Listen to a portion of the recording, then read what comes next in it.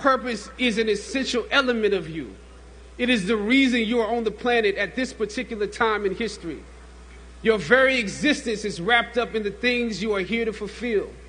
Whatever you choose for a career path, remember the struggles along the way are only meant to shape you for your purpose.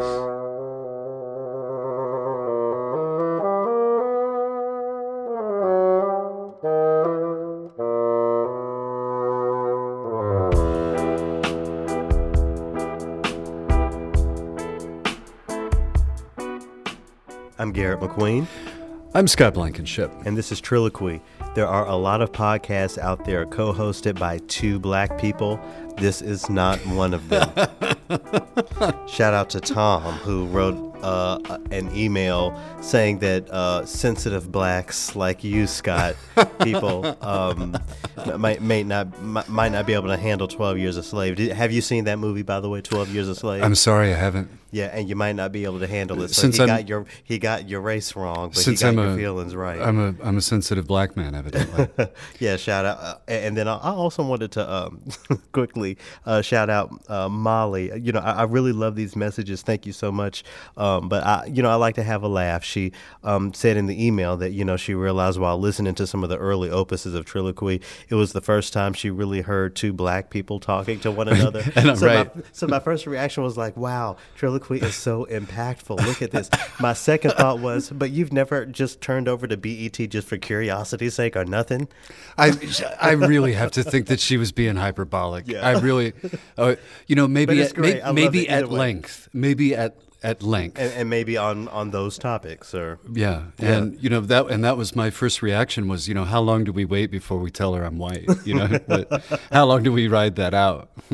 Oh, I thought she was talking about me and one of the guests. Either way, I think it's funny. So thank you for listening. I appreciate it.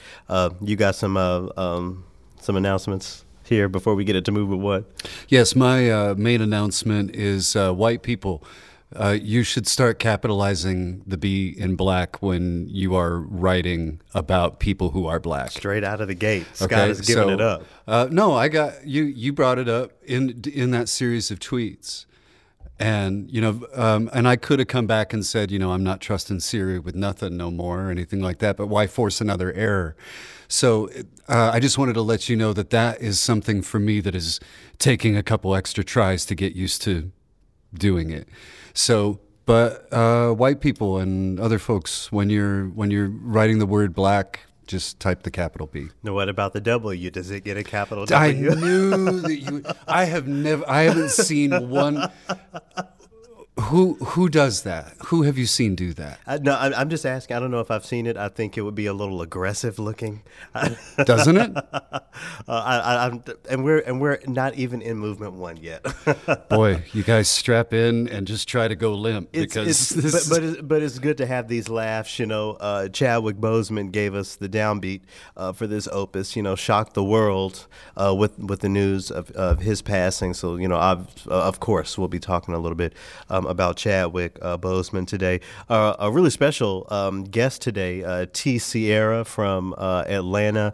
They are actually on their way to Minnesota to start the next chapter of their educational studies, urban studies, a doctorate in urban studies.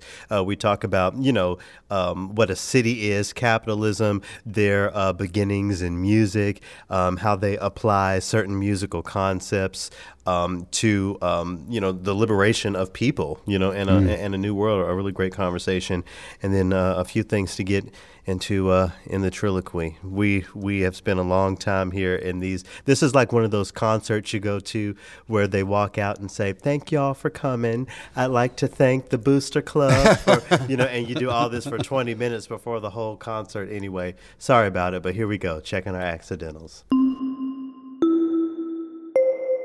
Scott, I feel like I want to put a sharp next to the life and legacy of Chadwick Boseman. I know the news is, really rough, and warm thoughts to, his family and friends. But, thinking about who he was as a person and what he, accomplished and what he inspired is incredible. So I'm putting a sharp there. this week. Black Panther. Let's just jump right in. So I'm not really and never was a Marvel person. So, all of these movies that people went crazy over, it just wasn't, something that caught my attention. No shade or nothing to it. But this movie comes out called Black Panther. I'm hearing about it and people are excited. So that caught my attention. So like so many others, went out, got a really cool dashiki to wear on opening night. It was actually after a concert I was playing down in Knoxville, so I changed out of my very European tails and bow tie and all that stuff into this very Afrocentric, thing to walk down the street and see this movie. King T'Challa helped us imagine, and when I say us, I mean black people, imagine a very black-centered, Afrocentric place where we could be. And I'm really sorry and ashamed to say that I wasn't familiar with Chadwick Boseman or much of his work before Black Panther. But goodness gracious, did he help start a movement? I mean, what was your Black Panther experience? Well, I was one of those kids that was spending my time reading comic books and graphic novels. So you knew it from back in the day. Not only reading them, but I was very carefully turning the pages so that I wouldn't crease it. Sure. And then I had a bag in cardboard that I put it in, and then I had a trunk. Oh, you were that kid. Yeah. I was a collector. I was fanatical about it. And I had maybe somewhere between half a dozen and a dozen Black Panther episodes, but I never followed it. The comic books. Did I say episodes? Yeah, I meant comic books, right.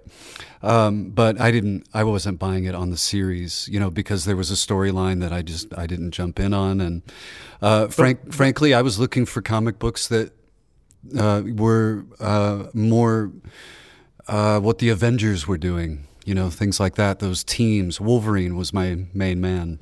But I wonder, for you as a kid with Black Panther as one of these comic book characters, I wouldn't even have known about that. Did that not seem different to you or a different flavor on things? Or was it just, that's Black Panther? It did. And I didn't identify with it, obviously, So it was actively the black character, Well, there was a history that I wasn't hip to yet. And also, come on, I went to public school in the Midwest, Okay, so yeah.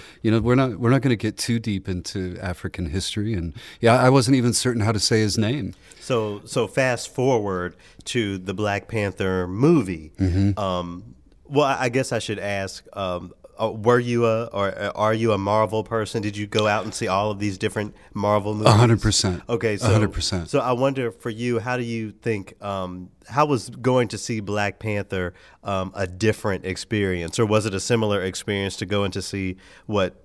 Superman, or I'm sorry, I don't know the other Marvel movies. That's DC, but Okay. that's cool. No, it was probably the largest event in the canon so far, without Okay. question. And Yeah. the reason being is because it was speaking out to an entire section of our country that just had not been spoken to and represented, and did it in such a way that we see it where people are doing these tributes to the Black Panther. But you see, it goes deeper than that. There was an article that I read where this reviewer said that Chadwick as an actor develops his character from the inside out and the outside in.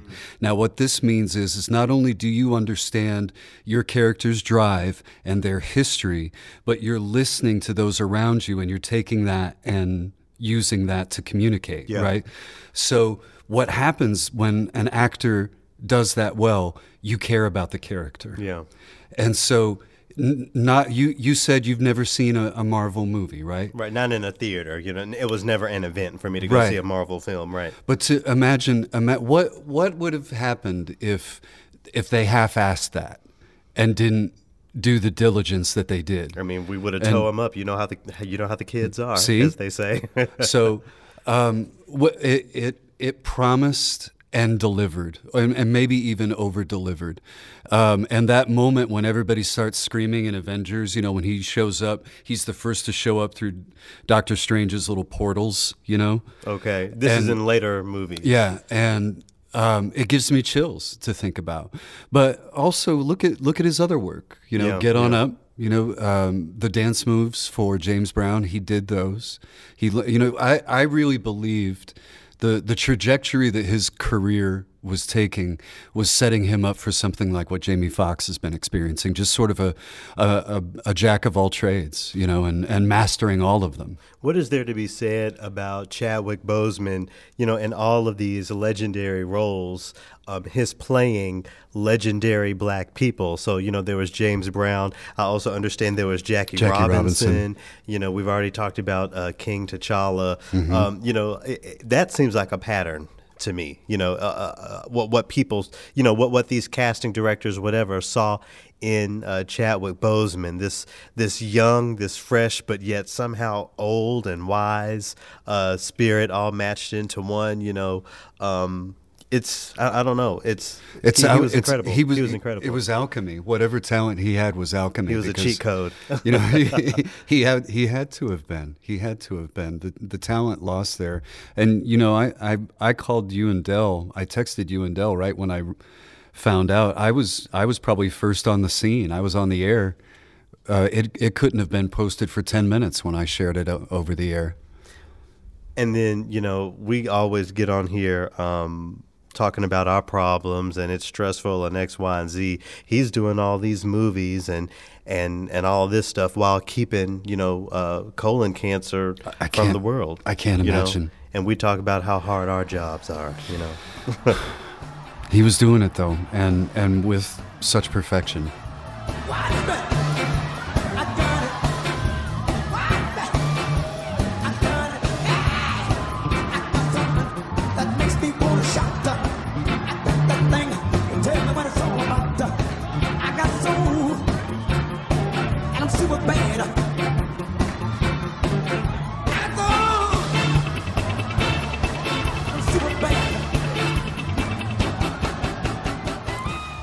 Okay, so we do actually have some orchestral news to talk about in these accidentals, but I'm going to throw another sharp out for my podcast hero, Joe Budden. Mm-hmm. So last week, it's been, you know, all over pop culture news how they announced why they have decided not to continue their exclusive contract with Spotify. And, you know, if you know the podcast, you know, you can get into, you know, all of the backstories and all of the, you know, funny moments and serious moments connected to that. But the reason why I think it's important to note why I'm bringing it up here is Joe Budden really talking about and protecting and going to bat for podcasts as a genre, you know, talking about how he was, you know, offered for a continuation of the contract that they're under now that's going to be over on September 23rd, I think the date is. When he talked about why he didn't take that large sum of money, he's talking about how impactful his podcast is, as you know, Spotify's, you know, top, you know, revenue creators, you know, the biggest audiences and you know, all that sort of thing. How if they offer him, you know, one amount of money, what hope is there for the smaller guys, you know, the smaller podcasts who are also trying to, you know, take their things and monetize it. Mm-hmm. You know, he has one of those projects where twice a week he gets, you know, 2.5-3 million people to sit down and listen to a 3-hour long podcast. You know, what do you think his days are like in between? I mean, I think he works hard and plays hard, and you know, he'll talk about the ladies he meets, or sometimes just hanging out in his home alone and being depressed about whatever he's thinking about. And you know, I'm sure it's busy. But like when you're not recording Triloquy, there's things that you do each day to get things lined up. Oh, yeah. Or is he shooting from the hip every time he goes in? I mean, no, of course there's planning and just, you know, paying attention to the culture, paying attention to what's going on That's in the enough. world. That's enough. a job, yeah. You know, keeping up with with all that. So, Scott, I kind of wanted your feedback on, again, protecting the art of the podcast. One of his big points is that, it has to be respected how this is a unique form. It's not the same even as what we do when we're on the radio hosting classical music. Mm-hmm. In all of your years of broadcast, do you think podcasting is a unique corner of this content creation broadcast world that requires, different sets of skills that are, unique to what this is? Man, there's TV shows where they give British people awards for making cakes. I mean, there's a show for everything, right? Like, and I think that podcasting is going to be that for audio, and it's already moved past the spot where I'm going to be of any sort of help or influence at all. What do you mean? A shout out to Steve Bergeron, one of my oldest friends from back home in Omaha. Him and I have been talking recently, and he has a son that's about 25, I think. And they're doing a podcast called the Game Tea Podcast. Okay, so they have one that's an expert on all these different formats. There's 3 of them. And they've got a great following for being, only maybe 30 episodes in, and I don't know what the hell they're talking about. So what I'm saying is this medium has already moved past the part where I'm able to understand. And and also what networks or whatever are able to offer. There can never be on TV, the niche things. Correct. That exist. So we on have the Quibi, podcast right? front. Isn't that the new video thing, like a is it? like a TikTok sort of?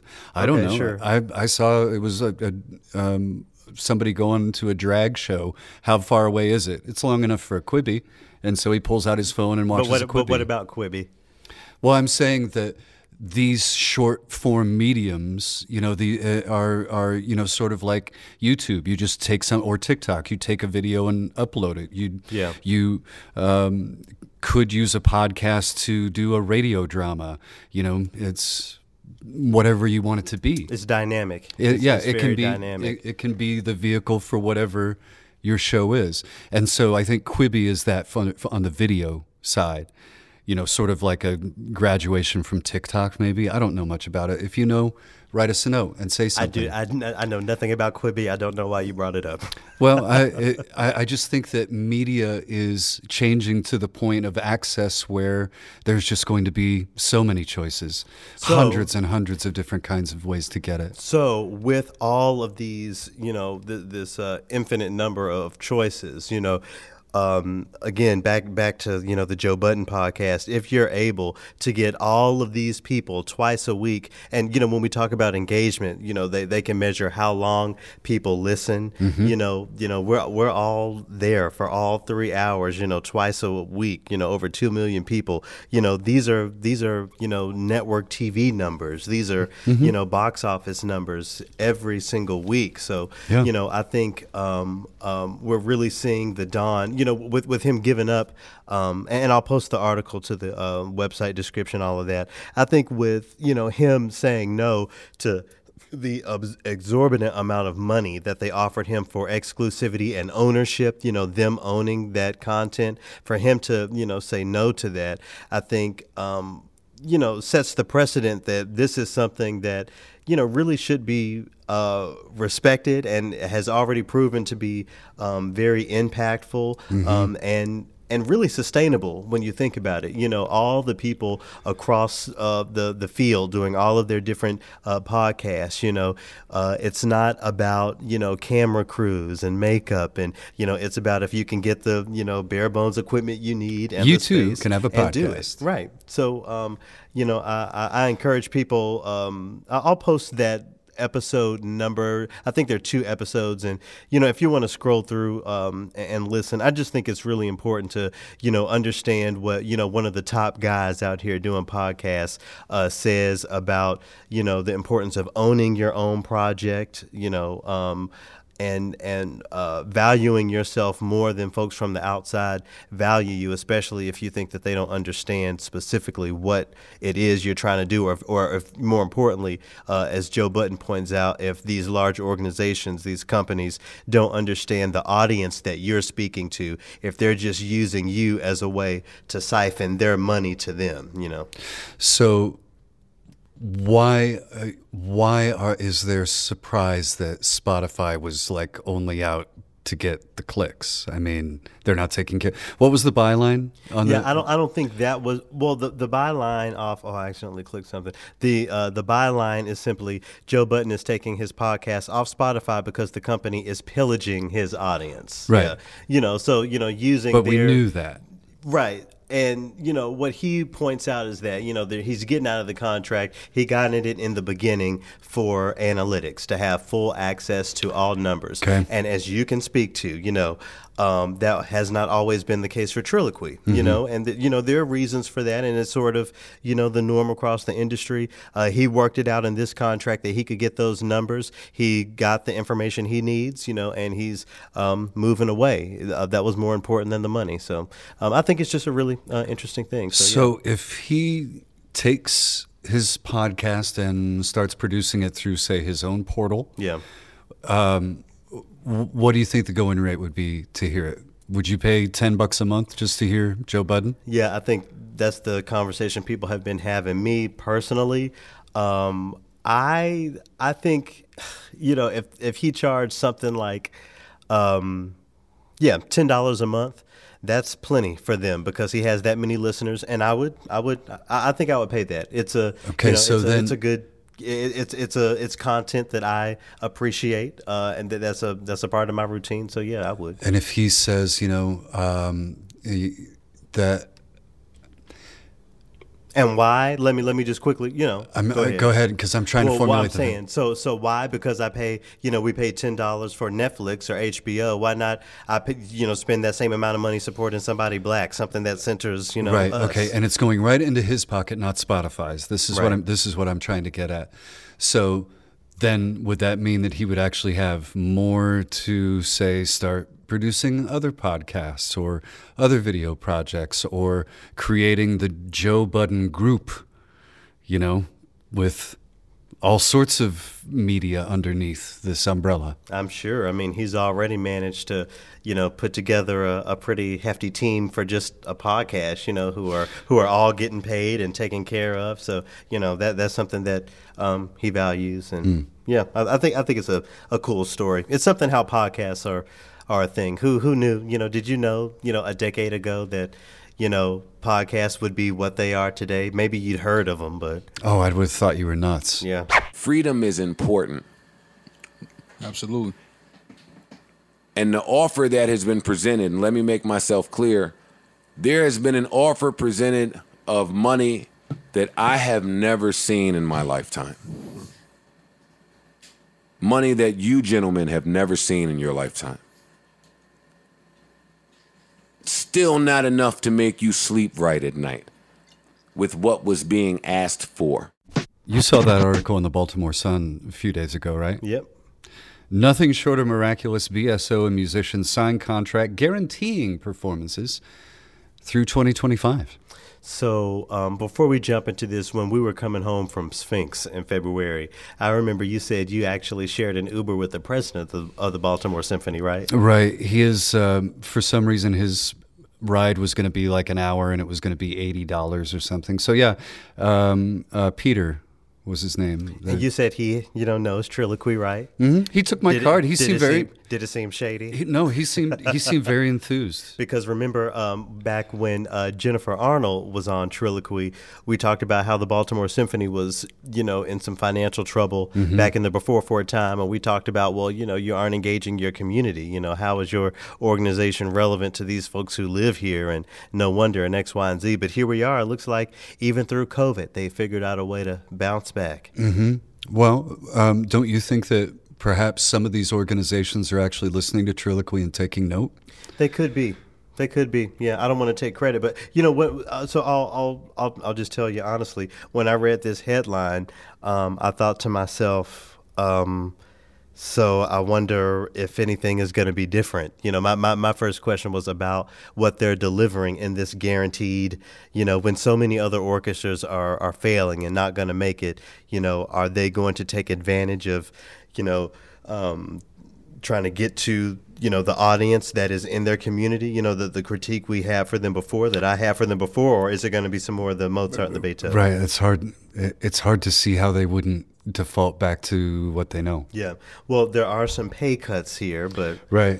Sizable ones. It looks like the base salary is going to go down to just under $70,000. It looks like 20 some odd % cut. And now let's step back just from that. During COVID, that is still a nice salary, isn't it? Hell yeah. It's I really maybe there's some that's probably $800 a week, right? I'm scrolling here and I'm just trying to find something concerning what they'll be bringing in these guaranteed seasons. Even more so than how it's being delivered. You are, all these folks have the opportunity to continue this thing, this orchestral music. Goodness gracious, are they going to do something for the folks who are struggling, for the folks who, are really just trying to stay above water through all this, while y'all are, outside of Orchestra Hall here playing a Bach, a trumpet fanfare? Well, let's be specific. It was Carl Philipp Emanuel. Oh, excuse Bach. me, one of the sons. Oh, excuse me. Yeah, we're really separating Bach and Pepper here. I'm not trying to be a hater, but I mean, do you kind of understand the energy I'm putting forward? Like, there are so many of these groups that are not going to make it, and this orchestra is saying that they're guaranteeing performances through 2025. I really hope they understand the responsibility they have, especially in a city like Baltimore. And I will reiterate my challenge: the first orchestra to announce an all-black season wins. I love that expression. Let me wait. On I'll your wait face. till the Triloquy. I really wish that we were doing this on video because that expression just I'll wait till the Triloquy. Warms my heart. So if you want to read more about what the Baltimore Symphony is so excited about, I'll put that in the description. Big cuts in the administrative section as well. There's that too.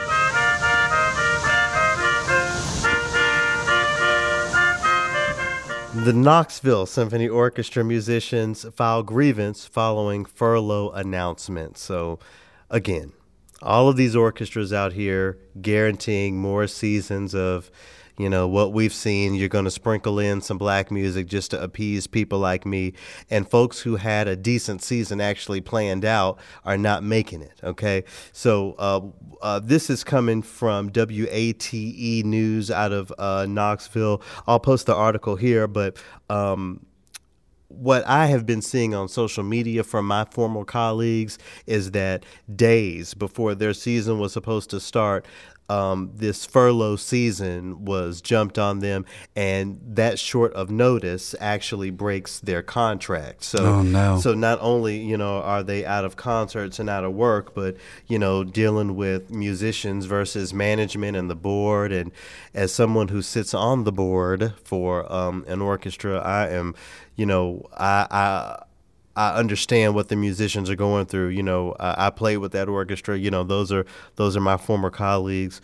But I don't know what to say because I wonder what these orchestras could be doing other than figuring out how to have concerts. I've really been diving into that area of what if instead of taking this money that we've managed to scrounge together, instead of paying for, the hall and these rehearsals and X, Y, and Z, put the musicians in the community doing this, maybe even without the instruments, maybe, the such and such symphony brass section goes and cleans up this city block. And, maybe the orchestra can't pay them for the whole week of services, but, if they can make that count for 2 services, and what positive look will that have on the community? So, why am I talking about this in conjunction with the Knoxville Symphony Orchestra?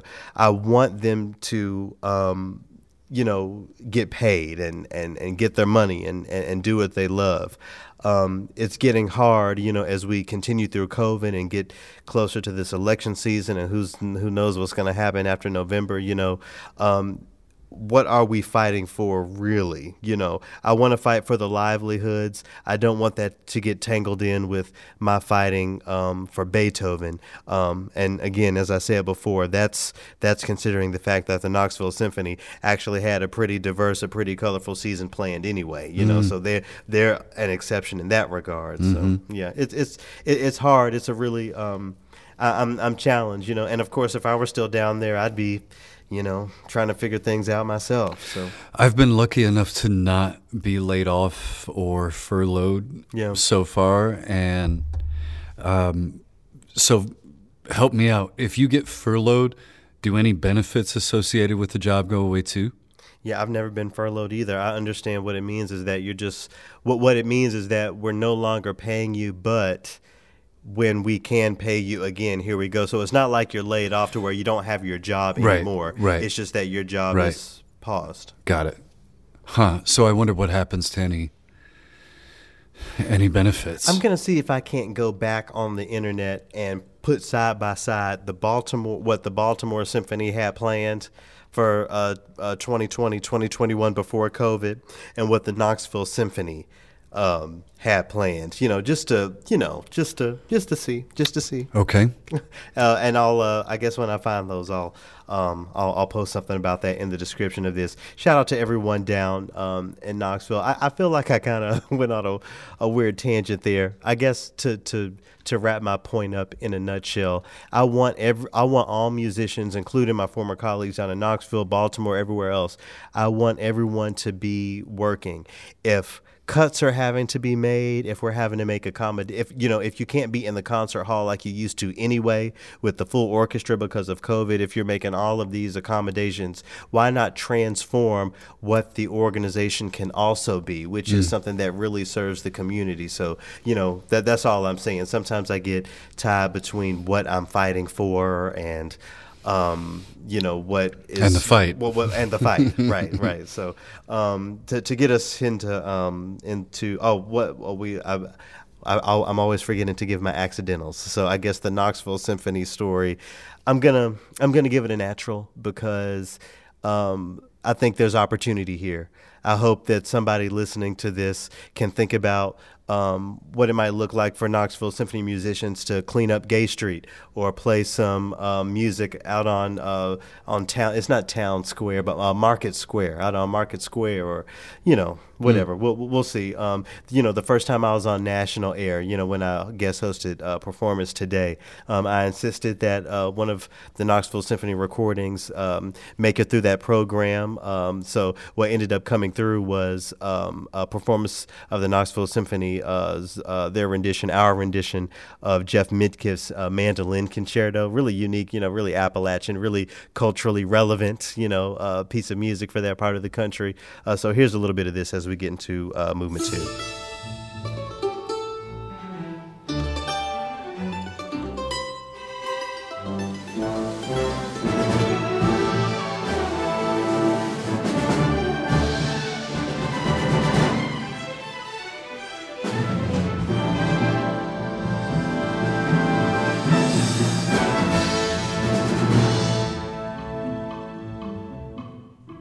Garrett, we seem to have gotten into a pattern recently of sort of doing a little mental, emotional check-in with one another around this spot. Mm-hmm. How you feeling with the COVIDs, with the everythings? I am on the brighter side right now for sure. Goodness gracious. Last week I had some really, really rough days. I'll get into that in the triloquy, but yeah, it's better now. It's always great to, come in here and lay it out for the people, get some of this energy out. How about you? I've been struggling again, man. I'm just and I always think about things to say in the podcast when I'm experiencing them, and then I get here and sit down in front of a microphone and it all jams up. Notebook. And I think that Notebook. I think that this is part of it. Even my short-term memory's kind of been affected lately. Sure. And sleep is all erratic. And so I found some music that sort of fed that. And you said that you know VJ Iyer and Brooklyn Writers project. You've heard some of. Well, not the project, but VJ Iyer, the composer, the musician, the creator, and also Brooklyn Writer, of course, the string quartet. But I don't know anything about this collaboration. Well, their piece called "Dig the Say" came across my Dig the Say. Dig the Say came across my randomized new classical playlist. Dig the S-A-Y? Dig the S-A-Y, Okay. Dig the Say. I'm not sure what it means, and I'm fine with that right now because the music itself, it feels neo-classical and neo-romantic in different spots, like they're imitating those eras, but then there's also this agitation about it. And I really like to hear musicians who can play the instrument in ways you're not used to hearing it. So there's plucks up on the headpiece and making sounds that aren't traditionally thought of as acceptable coming from a string quartet. So a dissonance. There is a dissonance about it. But at the same time, it also was kind of feeding that need. I've been telling you, I've been feeling anxious. Like I want to be on the road. I want to find an adventure.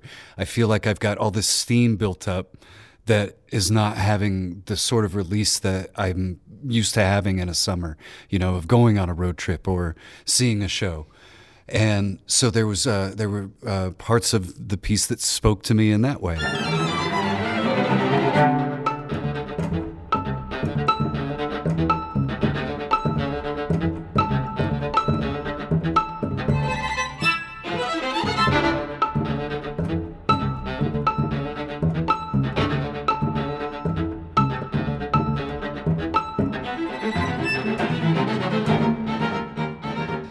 So if you want something that kind of sounds like you feel, check out Dig the Say, VJ Iyer, and Brooklyn Writer. Well, you talk about wanting an adventure, having all of this energy plugged up. I already told you that you're going to put the single tap down here in my basement so that I have beer.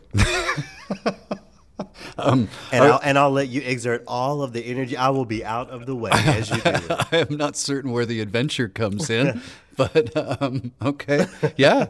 I would love to have Blankenbrow on tap in new locations. Yeah. We'll have to figure out some sort of Black Pride pour.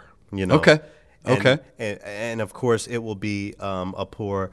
In which I manage all parts of it and do none of the physical labor. Shit. And that will be the beer. It's going to be delicious. And I can't wait to have it down here in the cooler with the tap that you've delivered. Oh, this is going to be great. Thank you, Scott. Now I wish we had video to show my face. Okay. So we're, I think I mentioned today's guest, T. Sierra. One of the things that they mention and bring up is the trap and trap music. So I wanted to take a quick moment to cover some of that. So for folks who don't know, I thought I would go to Urban Dictionary, our friends at Urban Dictionary.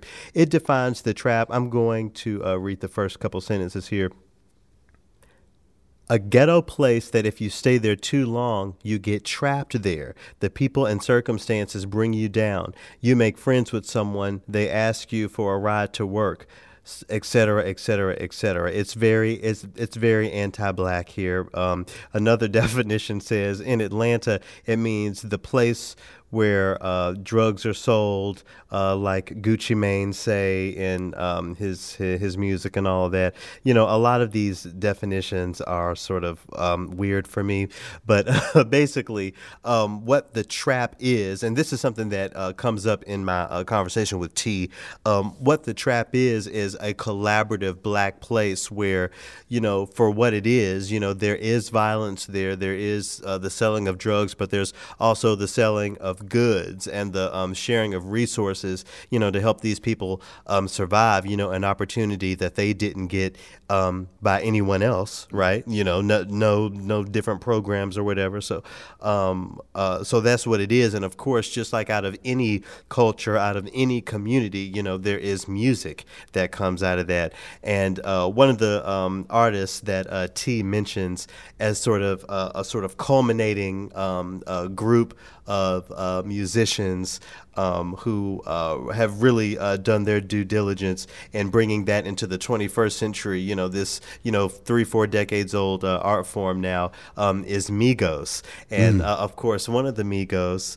Thanks to them, you got to add a little bit of vocabulary to your your own Rolodex. You learn, this little bit of stuff that I wear on my wrist here. How would you describe that now? That's drip.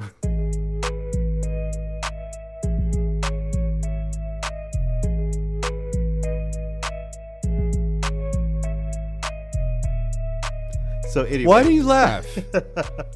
Because I think it's cool that you're learning. That a middle-aged white man can pick up new vernacular. Do you have any drip at home?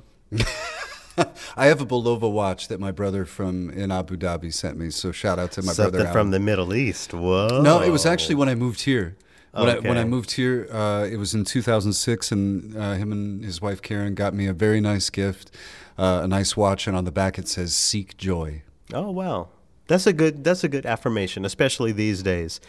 And you can check the time and be seeking joy. Now, how do we? But with time being weird and anyway, let's not jump off the trail. But yeah, I need something closer. Yeah, being better, taking better track of time would be good for me right now. Well, I just wanted to quickly, and I don't know if Ric Flair drip counts as a as a trap tune, but I just kind of wanted to quickly go over that because I'm sure there are a couple folks who would have no idea, what T was talking about when it comes to the trap. Please, have you got a drip tray? Do I have I do have a drip. A drip box. A drip box. It's in the bedroom. All right.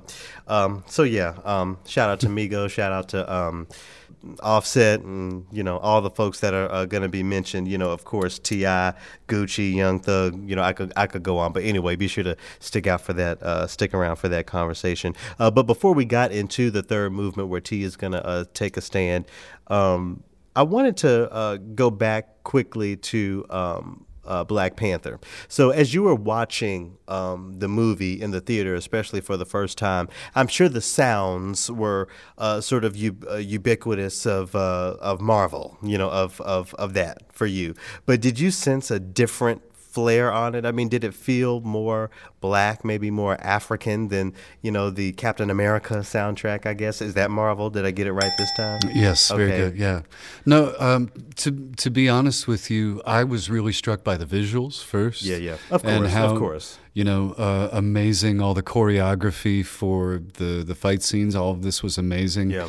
I think that the music fit in so seamlessly. It was just one of those things that how can you single one thing out? To me, it just seemed like it seemed familiar in the black centric nature of it, but you could tell that whoever did the sound design kind of took some of their own liberties.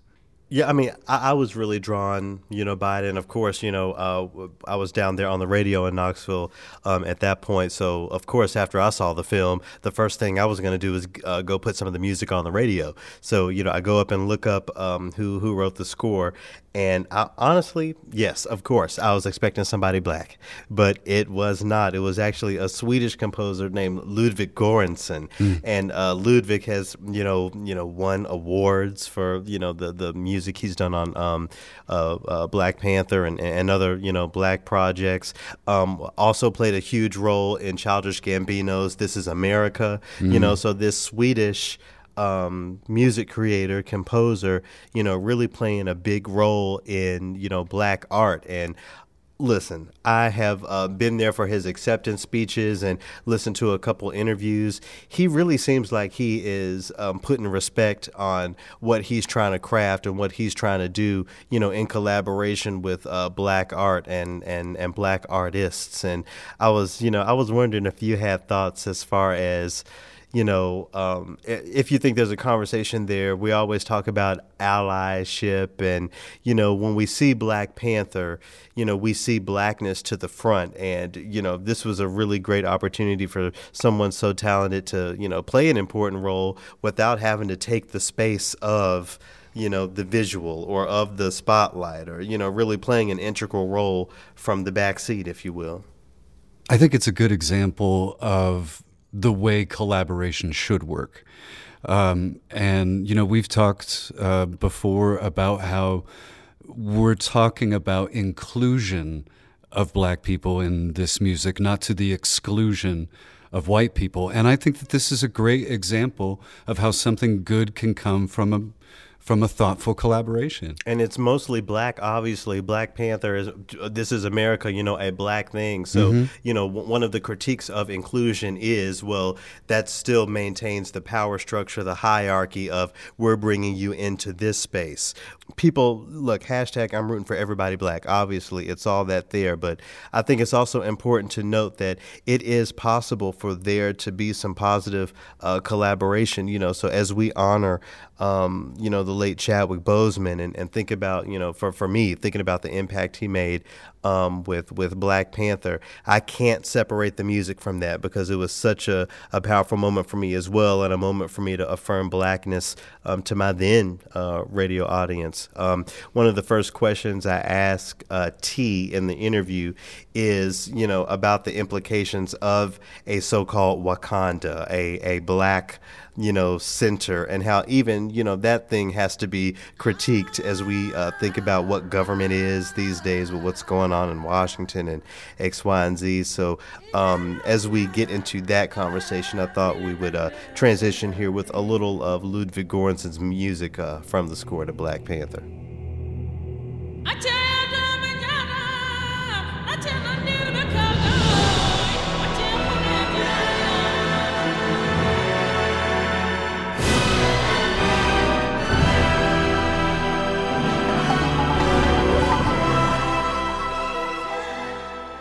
LOL, it's so interesting that you say that, because a few weeks ago on my Twitter, it was in response to Beyonce's Black is King. And I'm going to be fully transparent. I have yet to watch it because I haven't been in a place to feel like I want to experience that type of, I'm going to air quote it, Black art or Black art trademark with the capital B, capital A, and all of the things. But I quote tweeted the teaser that Beyonce's team had put out for Black is King. And I just said, I'm ready to abolish the Wakanda industrial complex, right? And when I said that, I got a lot of pushback because people took it as either one, I wasn't well read enough on Africa and the African diaspora, which is funny because Black feminist thought and African diaspora studies are both my subfields. So it's not that at all. But they were thinking that I was so underread about Africa or Pan-Africanism that I would just reduce all images of Africa in its glory to something in the genealogy of Wakanda. And that is not what I was trying to do, but also it is what I was trying to highlight, because something like that, Black is King and Wakanda and all of the things, while I think it's revolutionary to see images of the Black imaginary portrayed on screen, it's important to root those fantastic images of Blackness in the idea that actually, no, this is an alternate reality. Like, this could be happening now if the histories of colonialism and anti-Black violence didn't exist, right? And so as I see people digging back into the things about Black Panther and Wakanda that made those moments so special, especially in centering Chadwick, I'm okay with the folks who engage it as for what it was, right? An amazing moment, probably the biggest moment in Black art and Black culture that we've experienced in our contemporary sort of generations. The possibility and the imagination that it has given Black youth is obviously something that we can't get away from and we can't take away from people. But also, it often comes with the idea that those images are only possible if we work hard enough, if we amass enough wealth, if we somehow find intergenerational wealth that Black folks across the diaspora think we don't have. It's this notion that even in being shown through Wakanda or through A Black is King, right? That Blackness is plural, Blackness is beautiful, Blackness has the possibility to do these things. We still think that the only way that we have access to that is through some extraordinary means of acquiring and accumulating capital. And that's where I sort of draw the line. I saw that come up just when thinking back on Wakanda, but then also thinking about Chadwick himself. And I saw a tweet where somebody was like, he did 7 movies in 4 years while fighting cancer. And what's holding you back from doing? And I'm like, huh? Like a lot of other things. This it's ableist, right? It's anti-Black, right? But then it's also, I would love to see us take up images of the Black imaginary and the Black possible without it always being reduced to Blackness as is not enough, is not working hard enough. When in reality, we have to unlearn and decolonize the way that we think and move in this world to be able to see the wealth and abundance that we already have and how that can be deployed into making our present reality as revolutionary as what we imagine a Wakanda or Black is King sort of world to be. Yeah, you use phrases like cultivating wealth and building capital. I know from, following your work that, you really define a city as being rooted in that. The purpose of a city is capital, maybe why we even use the word capital as it applies to cities. Is the idea of a Black city problematic from your perspective in that regard? We talk about how Black capitalism isn't going to save us either, after all, right? Yeah. No, it absolutely is. I get online all the time and say, abolish the mayor, abolish the city council, abolish the idea that you need an individual leader, abolish the idea that you need to be a part of some corporate elite to matter, because those are the things that in cities like give you this moniker of value, in the same way that a neighborhood, right, being associated as slum or ghetto, has no value beyond its possibility, which is why they're often seen as nowhere now and able to be contaminated or completely destroyed. And then something new is able to be put there. And then what's new has to be what's thriving, right? Yeah. It's the inherent anti-Blackness of capitalism on top that spatializes Blackness in a city in a certain way based off of value or non-value that I think we have to pay attention to. And that even if a city ascends to the place of being what we call a chocolate city or a Black city, where the population is predominantly Black, where maybe the biggest leaders are Black, and in the case of a place like Atlanta, even your cultural and business elite are largely Black. Right. Now, they don't have near the same amount of capital, wealth, resources, or affluence that their white counterparts do. Because Atlanta's interesting because while we have every rapper under the sun here and a Tyler Perry here and Tyler Perry Studios here and all of these wonderful things, right? And we have the Black mayor named Keisha and we have her predominantly Black council. We also live in a city that is the birthplace and headquarters of Coca-Cola, of Home Depot, home to CNN. Yes, CNN, Cox Media, Turner Media, which is Cartoon Network and all of the things. Georgia Tech is here, just like the AUC is here. Emory University is here in the same way that the AUC is here. But just naming those alone, what's a Tyler Perry Studios to a CNN? Right. What is the AUC to an Emory or Georgia Tech? And so Atlanta gets packaged and sold as this chocolate Black city where all of these possibilities are a thing. As a Wakanda, as one rapper said once. Exactly. I was going to get to that. Right. If you ascend to this level of wealth like a T.I., it can also be your Wakanda. But that's not like the reality for most of us, right? Because the most of us are at the behest of these same institutions. And so when I say a city is a site, is the literal like embodiment of what capitalism looks like.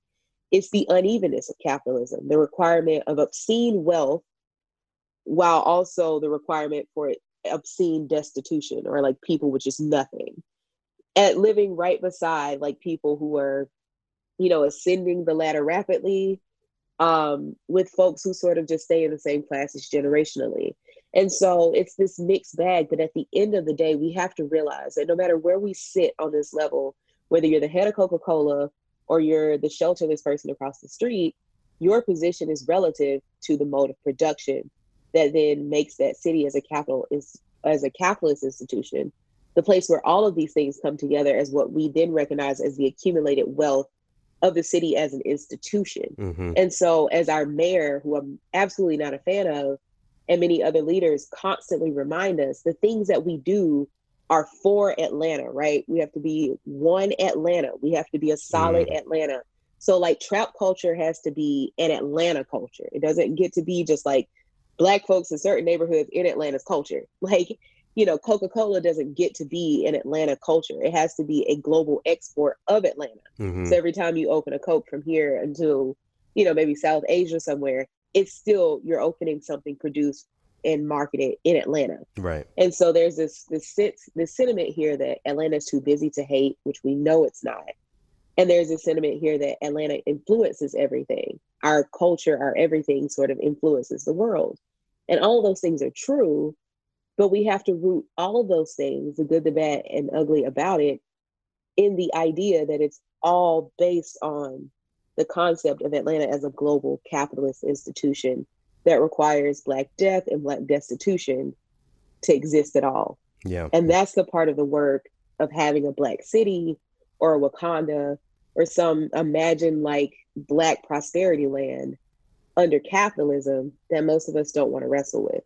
Yeah, yeah, and we're actually going to loop back around to, you know, some of those city discussions and even into trap music. But I want to rewind into some, you know, some earlier music than trap music. So, you know, we on this podcast we always affirm, you know, the phrase classical music as being music that's foundational to a person's lived experiences. But before I, you know, asked you about, you know, what music is classic to your lived experience, I wonder what your relationship is with classical music, as it were, because, you know, the city of Atlanta is home to one of the great symphonies in the world. Is this something you've ever been engaged by or engaged with?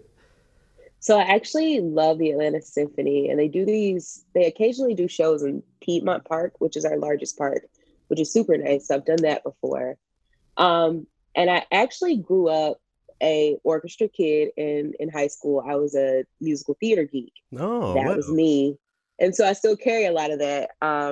So I played violin, viola, and cello.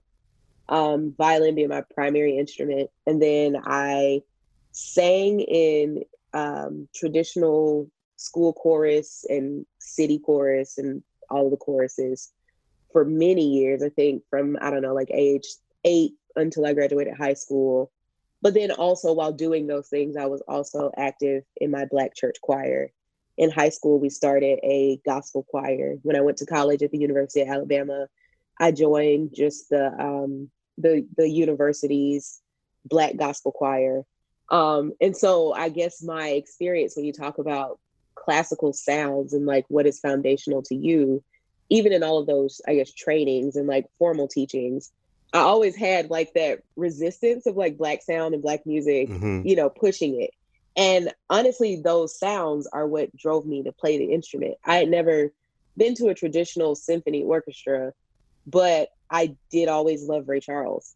And I love Ray Charles for his orchestra, right? Yeah. And so, and Ray Charles is a native of Georgia, you know, Georgia on my mind is a direct sort of, I guess, tie between when you think about Black music and our own classical lived experience. I mean, Ray Charles will tell you he was trained in country music and Negro spirituals and the Black gospel church.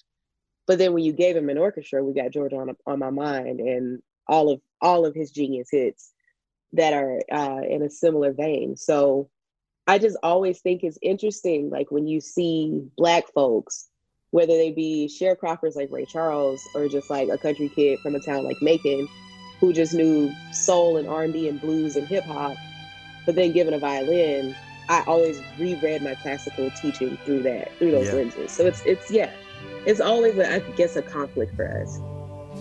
Georgia, Georgia, the whole day through, just an old sweet song. That's really beautiful. You know, and you mentioned the Negro spiritual. And when it comes to American classical music, as it were, so-called classical music, you know, I think the Negro spiritual is absolutely foundational. Every American music was born from that soil, you know. But my challenge, at least in my own musical development, were the religious implications of the Negro spiritual. I felt like I couldn't really be connected with it because I was never particularly religious. When we expand that idea into the work of so many of the black leaders of the past, Martin Luther King Jr., you know, Malcolm X, so many of these folks, you know, houses and bodies of worship were sort of that home base in a similar way. Is that something that you've ever struggled with, the relationship between religion or the perceived need to connect religion to black liberation? Yeah, absolutely. As both an organizer and as a musician, I see that, and I've definitely experienced it. And it wasn't until I got into adulthood and I got into Black queer communities in Atlanta and started expanding my notion and my thinking and my just knowledge of like spirituality versus religion itself, and started doing alternative readings and listenings and just understanding that it wasn't about like the Christianity of it all or the Islam of it all, if we're talking Malcolm X. Yeah. But it was more about the power of religion, resistance to religion, and those spaces within that Black folks have crafted out for ourselves. So if you go all the way back to the plantation, on the front end, it sounds like a spiritual, but you also have to understand that at the time, Black captives weren't an English-speaking people or Spanish-speaking people or French-speaking people. And oftentimes, if they got English, French, or Spanish, it was through religious teaching, right? And so if I'm laboring in the fields as a slave, and I know all of us speak the dominant language through religious doctrine, but the way that we inherently communicate is something musical. Mm-hmm. Why not make music coded as communication, right?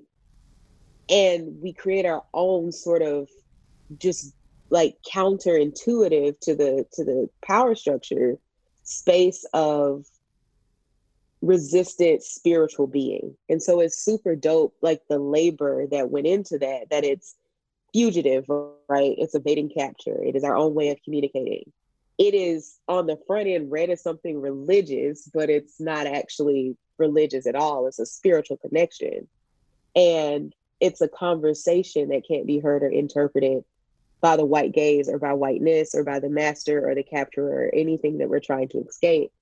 And I think that part of it is the foundation of all American music, which is to say that Americana or American music in all of its iteration is just Black music. Yeah. So yeah, absolutely. Yeah, I think having community and just rereading and understanding my own Blackness and Blackness itself, like through these sort of revolutionary ideas, taught me that it's actually okay to find like radical blueprint in church, because it wasn't about the churchiness of it. Or was it, you know, like how we relate in churchiness? Because no matter what you go through the week, back in the day, you knew you'd see your whole community on Sunday. Right. And so that will always be the place. If we're going to do something, it should happen at the church or around the church. And it's also hard to powerful.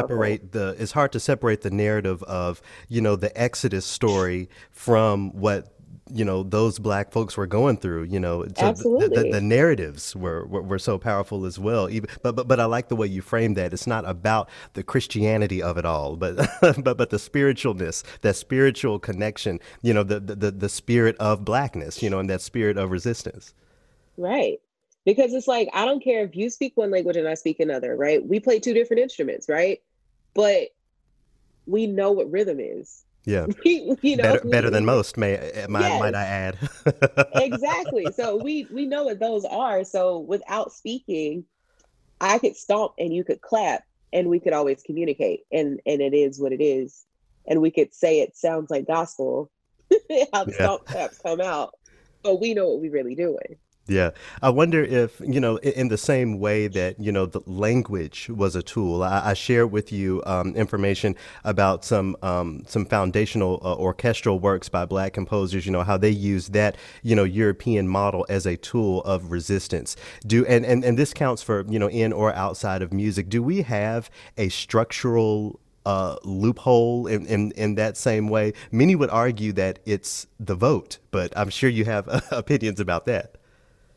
I don't think it's the vote. I think our loophole in that, our structural loophole, is the way Blackness lives and survives despite all of the chaos. Like, our being is always in crisis. Like, you don't get the spiritual without the plantation. Mm-hmm. In the same way that there is no jazz without the plantation, because Right. you needed that mixture of sounds. You needed those mixtures of culture. There are no blues without the plantation, because the blues literally is in direct resistance of the plantation. Yeah. And Yeah. so I think, as many Black feminist scholars talk about the loophole of retreat, which is one of my favorite topics discussed in Black feminist writings, the loophole of retreat as seen in Harriet Jacobs's Incidents in the Life of a Slave Girl, where she escapes the plantation, and instead of going and succumbing to a forced non-consensual relationship, or to stay and be at the behest of the master's terror, Mm-hmm. she stays in an attic space, in a tiny attic space, with just like a peephole to the outside world, where she feels both safe but also at risk and in harm's way and in a constant state of crisis all the time. And so I think we have to find these loopholes in these pockets in ways that are both that open up an avenue for our possibility, but also are still a cage, still a place of being confined. And Mhm. somewhere between the confinement and the escape, we have these counteractions that dismantle whatever carceral space that is trying to sort of keep us enslaved or keep us captured. And so I don't necessarily think it's voting, but I think it's the everyday way of being Black. Like, the very idea, which is why I'm obsessed with trap music and trap culture, because Black trap culture is selling dope, but is also selling plates. It's buying a 4-bedroom house and making it 12 rooms, and all of the things and the possibilities that happen there. It's all the ways that we have lived despite and survived despite, that then creates the laws and the structures to keep us in place. And that sort of poetic of built structure, resistance to structure, built structure, resistance to Mhm. structure, that Blackness is and Blackness does, that then gives us our loopholes, that then gives us these music cultures that we all so cherish and adore and participate in. Yeah, yeah. How about we go to the trap, since you've mentioned it. So, of course, as you've laid out, trap culture is about community, is about collaboration, about co-ness. Every co you can think of as it relates to Blackness. But of course, there's also music that comes out of this culture. How would you define trap music? What is the role of the music that comes out of trap culture? I think trap music does so much, right? It's my bread and butter. It's everything. So I could talk about it for hours. But the key points that I try to drive home and paint for everybody is to make a way out of no way. Like, to be placed in these communities, to inherit all of these generations of trauma and pain and destitution, to live in these very, very violent communities that are in constant state of crisis, where the only remedy to the crisis that you're being offered is just more crisis, right? Mhm. It's some sort of carceral institution, whether it be the school or the actual prison, or the low wage, no dead end jobs. Hmm. It literally, you put people in place And as Ruthie Gilmore talks about, it's the crisis of the surpluses that happens with capitalism. Capitalism always produces too much. And then what happens if capitalism produces too many slaves, too many laborers, too many neighborhoods, too many things for it to care for, right? What happens? And so trap cultures that feed into the music come from communities who were denied, usually an economy. So where there's not an economy, we innovate and we do our own thing. And so I look at trap and what makes trap music what it is as this sound and this lyrical content that is both speaking of a place that is 100% illegible as being a community or a place. Because to privileged eyes and ears and to non-Black eyes and ears, the horrors of the trap the horrors like, of the trap. My God, like y'all live this, and it's to people who live there, like, yeah, we live this. And to say that it's wrong, right? Because the world works in this right, wrong, survive, punish, good, bad sort of binary, right? That's inherently violent. You've been told your whole life that every way you know to be either is invalid or just doesn't exist. But there's this music, this whole, I say 3 generations, 4 generations of trap into trap now as a musical canon or whatever. And I just think like each generation shows us the power of Black trap work in producing both that sound, which is a combination of sounds that is things that are thrown away. I mean, foundationally to the trap is the 808, right? And it's like, that's a thrown away instrument. That's a thrown away sound. That's something that had to go be picked up. And in the same way you go get pure drugs and chop them up and stomp on them and mix them with everything but the kitchen sink, and you bag it up and you market it and you sell it. Like when crack was invented, nobody knew that crack was a drug. Like it was possible for that to be a thing. And then it got into the hoods by all of, the bigger governmental things. And it was packaged into a product that was then necessary for somebody in the community to survive off of and somebody else to capitalize off of. And even though that's inherently violent, the folks who profited off of it also used that money to stimulate an entire sub-economy in a community that was denied it otherwise. Right. And so to do the work of wrestling with trap music and the culture that comes with it, you have to let go of this idea of what's good and what's bad, what's necessary and what's not, or what's capable of making music. A lot of the first trap artists, like when you go back and you read the way that people have written about or perceive them, they're typically not taken seriously, and they don't take themselves seriously as rappers. You catch a lot of trap rappers saying, but I'm not a rapper. I'm from the streets, or I'm this, I'm that. And it's like, what does it mean to be a rapper, to be an artist, right? And to say I'm everything else, but I also kind of do this art, because we know the art will always be a front because they trap. So it's every other activity that they participate in, every other dream that they've had that they don't have access to, they know if I can meet the right person, find a heartbeat, get on it, maybe get somebody to shake a little ass to it at the strip club, or pop off in the streets, then I now have a new access or a new avenue to success that was otherwise denied to me. And so I think those are the things that you have to listen for and listen to when you listen to the music, whether it's the lyrics, the beat, who's on it, their relationship. I'm enamored by artists' relationships. Like the way that Gucci Mane spent most of his career in and out of prison, but every time he was locked up, he did the work of bringing along another artist to not just be his placeholder, but to keep pushing the culture. There'd be no Future or no Young Thug without Gucci going to jail. But while he was gone, he took care and ensured that they would continue to work. And then from them, we get Gunna and Lil Baby and all of these other artists that are taking the world by storm because they were mentored and brought up in this same trap family, the same community.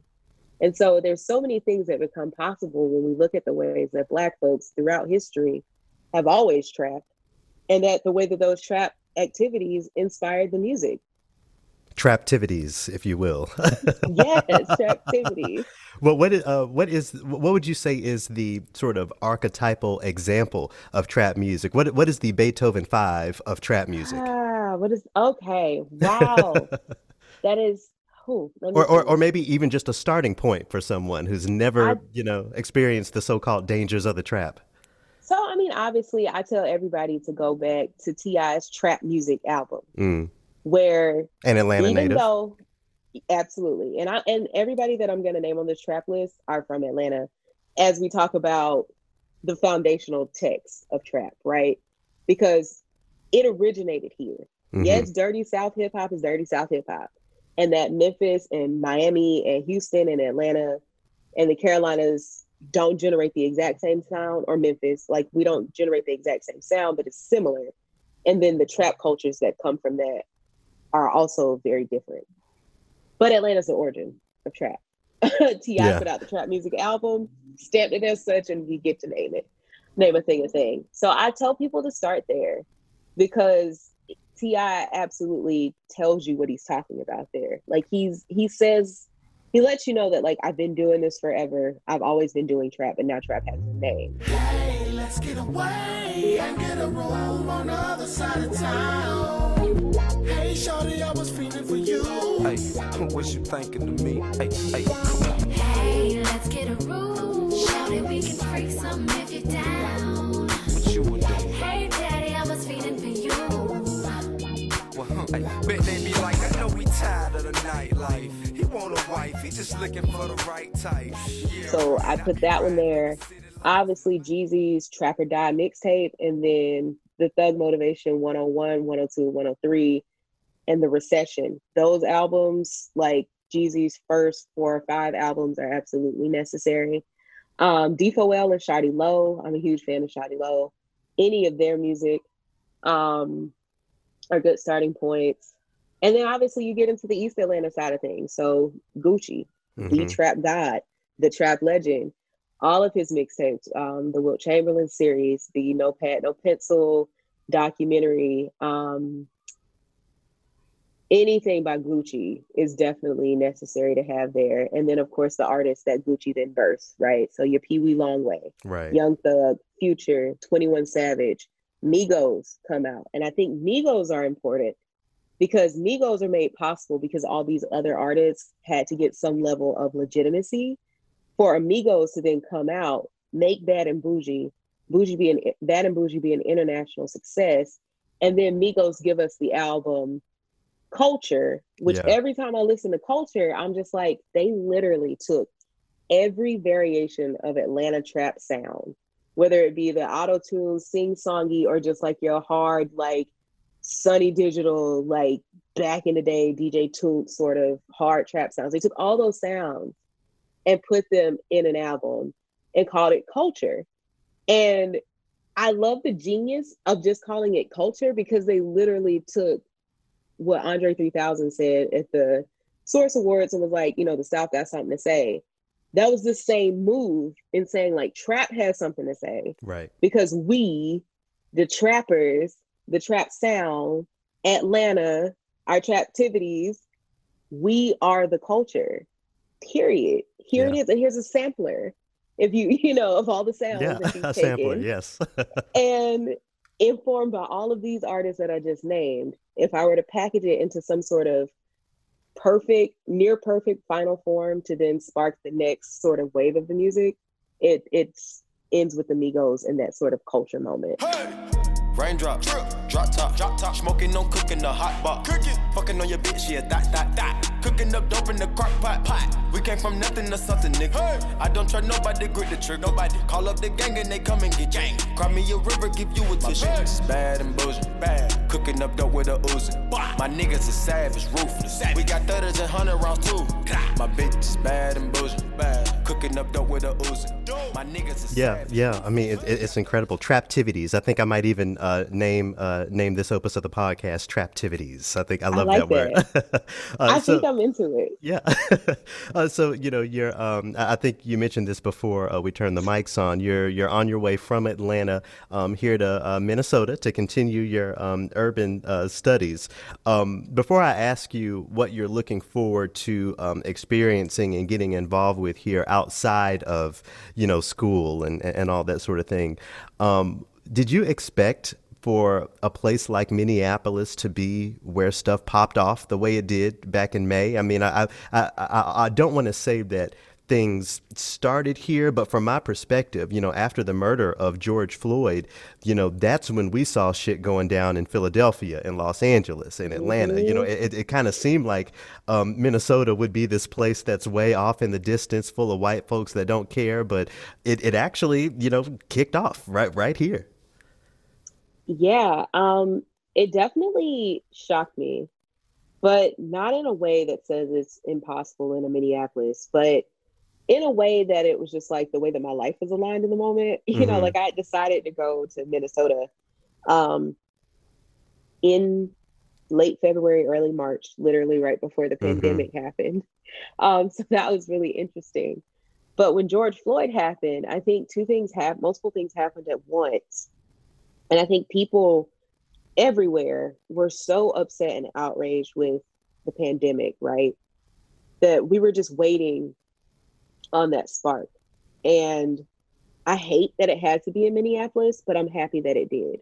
Because oftentimes when things like that happen in cities where we know it to be a thing, it doesn't even have to be a deep South thing either. Because like a lot of times, you look at civil rights history or just like histories of anti-Blackness, period.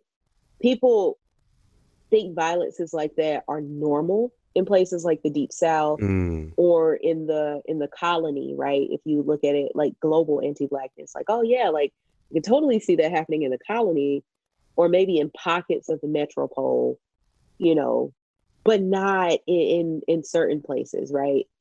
And so when it does happen in a place like Minneapolis, where we don't hear a lot about the place-specific anti-Blackness that happens there, or like most recently with Jacob Blake, right? In Kenosha, Wisconsin, not too far from right? here, yeah. Yeah, so it's like, are we gonna forget the Great Migration happened? Are we gonna forget that anti-Blackness is global? And are we gonna forget that the way that these cities are actually built, governed, and all of the things, right, are based on anti-Blackness being the basis of the law, being the basis of the map, and therefore being the basis of how policing exists and works.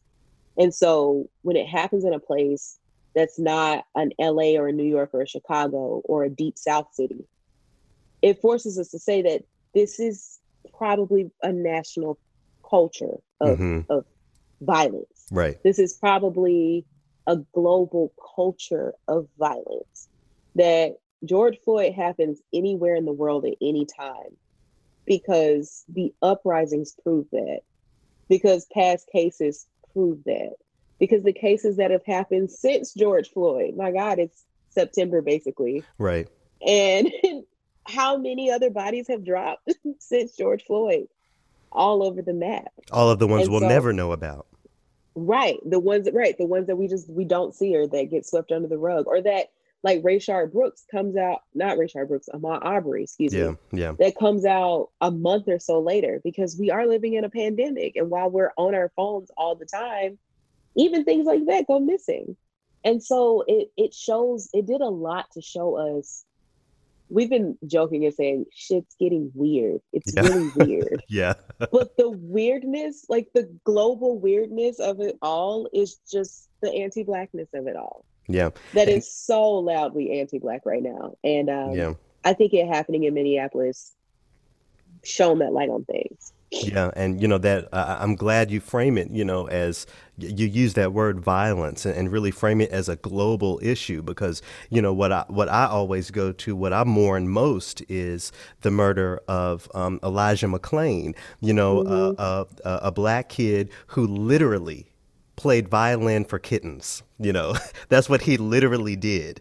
And that was not enough to absolve him from the dangers and the violence of being black, you know. So, you know, I think it's really important to, you know, again, not to, as you've laid out, not to scapegoat the Deep South or the big coastal cities, because it's a national issue and furthermore, you know, a global issue.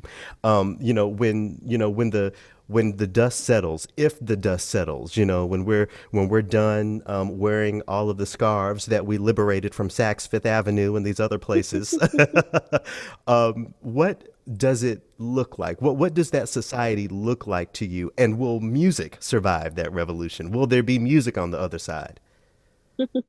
We absolutely have to have music, right? There's no struggle without music, because music comes from the struggle. You know, I mean, going all the way back to the spiritual and the Black church and the gospel, and then, you know, Black blues and soul artists having the genius to say, I could take that gospel song and make it the mess around and really, you know, Right. do what it do. Or in the same way that hip hop artists said, I could take that disco song and give you a whole new genre. Or I could take that, you know, Caribbean beat, that Caribbean sound, Yeah. and make that into a hip hop sound that then later gives us a trap sound that then gives us all of the things that we're playing with now. I feel like music in this moment across genres is just I really don't hear much new, but I hear a lot of good perfection of, or just amazing, like flushing out the possibilities of old genre. I see. And our revolutions are the same thing. What we did using revolutionary mutual aid rapid response during COVID-19 is nothing new. Like, we've always participated in mutual aid. And honestly, if you're non-white in this world, your cultural existence is mutual aid, you Right. know?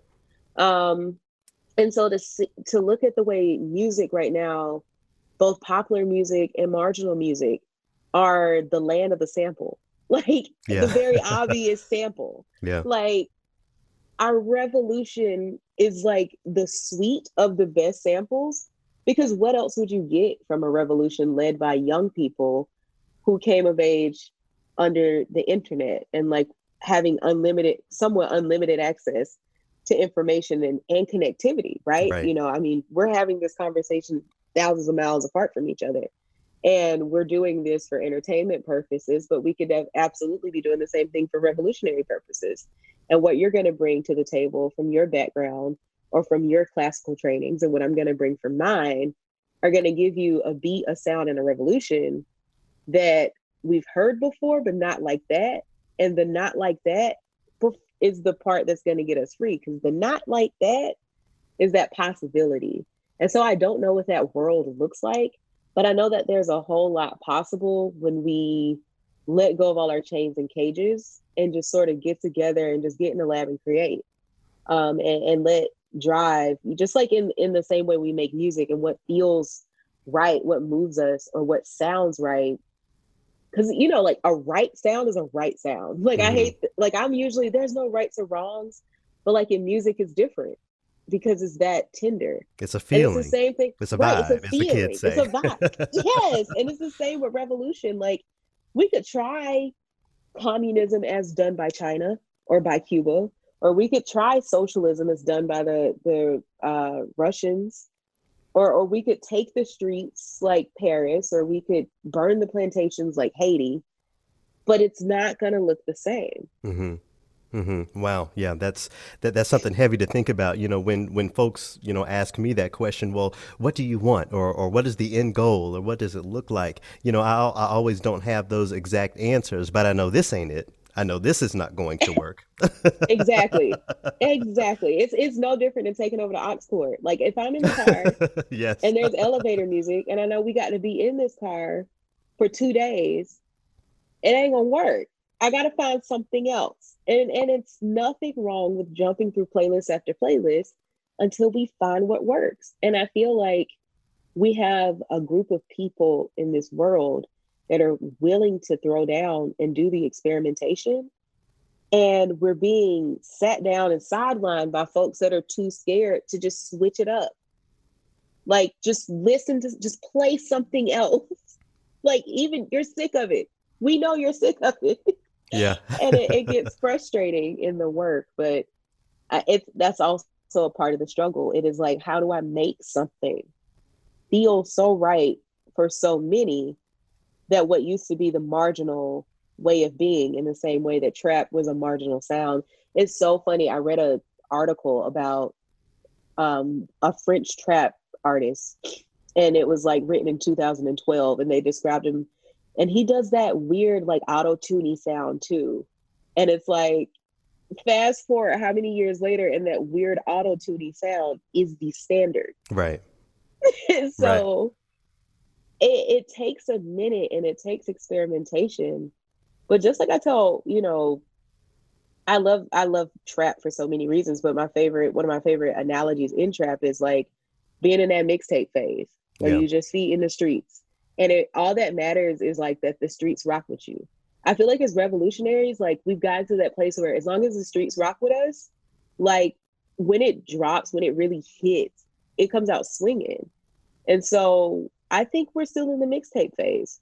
And I think it's fine because there's a lot of individual activists out there that are co-opting the movement, like your Sean Kings and your DeRays of the world. And they call Sean King the white DeRay, Child, they call Sean King a lot of things. They call him a lot of things, but an organizer is not one of them. Oh. And I look at it and I'm like, those are the artists that get pushed out because something new is necessary. Yeah. Those are the ones that get pushed out because what's new is necessary. Yeah. And that's what I'm interested in. Yeah, and I'm looking forward to having you here in Minnesota to help us rock these streets. How can folks learn more about you, catch up and keep up with the work you're doing on the urban study side and on the community organizational side of things? Yeah, so pretty much all of my work I put on social media. I'm building new avenues for myself at the moment, so we'll see what that looks like. But for now, mainly on Instagram and Twitter at Colonize Local. Is my Twitter name for very intentional reasons. Mm-hmm. And I do In the Middle, which is our YouTube pop culture roundtable sort of critical analysis of all the things with Deshaun Harrison and Justin James. Yeah, shout out to them. Reeds. Yeah. So we do that work. And that's pretty much where you can find me and catch more. And I'm hoping to drop more soon, especially as school starts. And I have the time and space to write and sort of produce more things. Yeah. As I said, maybe again, before we turn on the microphones, the first time I heard you use the phrase destroy the world, it was a little scary. The longer I thought about that, the more I saw it and see it as something necessary. We have to destroy the world as we know it and create something that works for not some of us, but all of us. So I really applaud you in everything you're doing. And thanks so much for joining me in this conversation today. Absolutely. Thank you for having me. I got control on my true collectible. Famous, so famous, number one desirable. It was really moving for me to listen to T talk about people who are really trying to push and people who are really trying to change and people who are resisting that, I have some drama sort of like that in my life right now. T was not talking about that at all, but it's something how that is the general way things are moving across so many fields, them versus us. There's always the thing of, why can't we just come together? Because there are certain people that don't want us to. There are certain people that don't believe in the progress that's needed for that so-called coming together, and it's something for me to hear. It affirms me to understand that, as you said last week, everybody's feeling a certain kind of way. It's affirming to me to understand that there are a lot of people really facing adversity and really coming to terms that all of this work is not, like, as we always say, it's not imaginary. There are actual people, actual structures that we're fighting against. Refresh my memory. How did you meet them? So I met T through one of the YouTube shows that I watched that they mentioned in the middle. It's I think it's great. It's very black centric. It's very unapologetic. But my good friend Justin is one of the co-hosts there, and some of the things T was saying about the implications of a city and talking about what revolution could be just were really attractive to me. And then finding out that they have an instrumental background, I thought it might be cool to bring them in and see what sort of topics we could explore. So yeah, I hope that was a conversation that y'all could appreciate. Well, I guess it's Trilloquy time, huh? Oh, look at that. It's gonna rain on your head. Garrett, I came across a news story that was sort of shocking at first, and then all of a sudden I thought, well, maybe not. And then I started to read again, and I went right back into shocked. So you know that basically California as a state is on fire, right? Or much of it is, and anytime they have a lightning storm come through, they're chasing the next batch of them. Okay, so did you know that inmates fight fires in California? Prison inmates fight fires in California. For $3 a day, you can go and... Now, I'm wondering, knock time off, man. Knock time off the sentence. If you're knock time off, set them free. Well, this is... Say, if you go and risk your life putting these fires out, you are free. Hell. Now, but they have a problem this year. Do you know why? Why? Because COVID has been running rampant through the prisons. So now those teams, those squads of firefighting inmates are now knocked down with COVID. So you put them in a cage. You told them they were probably out there shackled fighting the fire. I don't know about that. The coronavirus has swept through correctional facilities and infected many vulnerable California inmates, leaving fewer available to help contain more than 24 major fires and over 300 small ones. They make between $2 and $5 a day, $1 extra per hour when fighting a fire. So what are your words for the person who okayed this? I want to know if these are in the for-profit system. Because you know that there was a push to get more for-profit prisons going. Right. Because you can see where the people who have a stake in that would make money by having contracts with, would that be a city level or a state level with contracting firefighting brigades? I don't know how that would work, but somebody's making money is what it comes down to, Somebody right? is lining their pockets. Somebody is like, okay, we're talking Shawshank Redemption level lining your pockets, right? So, number one, I don't think it's right to have inmates fighting fires. Do you? No, of course not. I'm frustrated by it. And is this an option? Like, is this like saying, hey, you can earn $3 to $5 a day if you come fight fires? $3 to $5 a day, and they're risking their lives. Come on, it's not like they're sewing buttons on dresses. They are putting out fires out here, making a license plate. Right? Come on, and even then, we have to. I was shocked. I am an abolitionist. I think we need to open the jails, but let's save that conversation because we're running long here. But if that is something that had to be necessary, because I understand the fires are out of control out there, that means you need to be setting them free. That means they need to be fully exonerated out here risking their lives. But even then, it's the sort of transactional relationship there. You go risk your life, you risk dying, and we'll let you go live your it's layers upon layers of problems. I guess we'll keep an eye on that and see what happens. So I didn't mean to sidetrack you by bringing that up. I'm sorry. No, that's that. People need to understand that sort of thing is going on.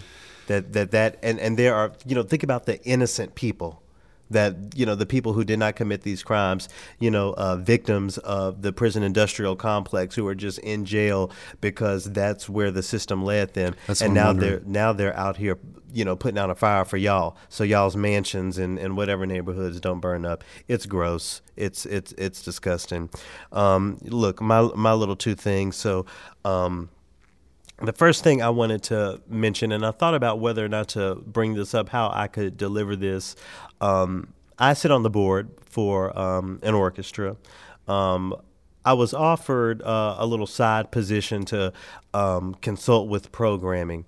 I decided to turn it down because I saw the big thing is that I saw Handel's Messiah on for Christmas. Okay.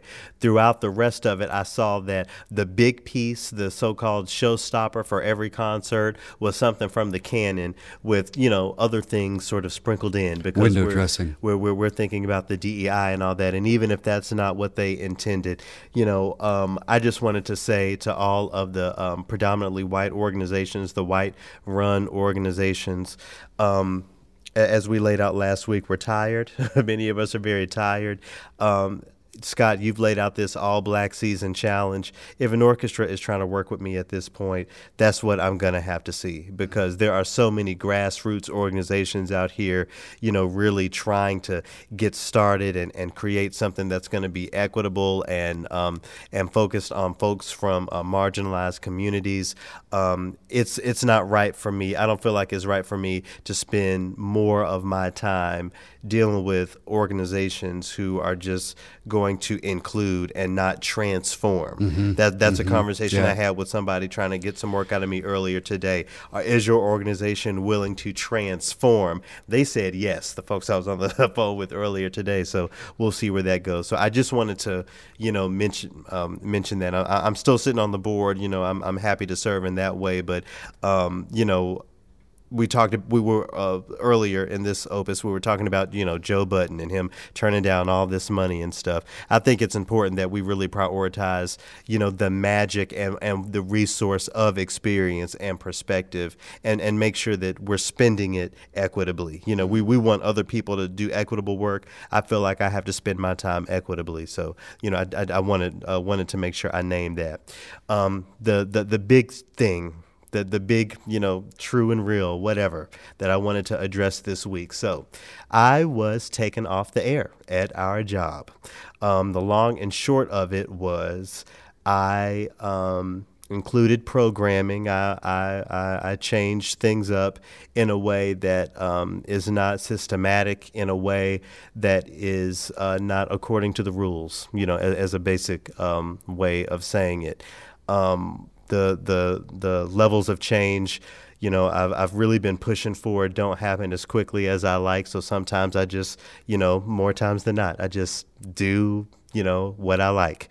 So until I'm able to, have a conversation with management, I've been taken off the air. I'm still, earning my paycheck. But Scott, I wanted to bring this up because we talk about troublemakers.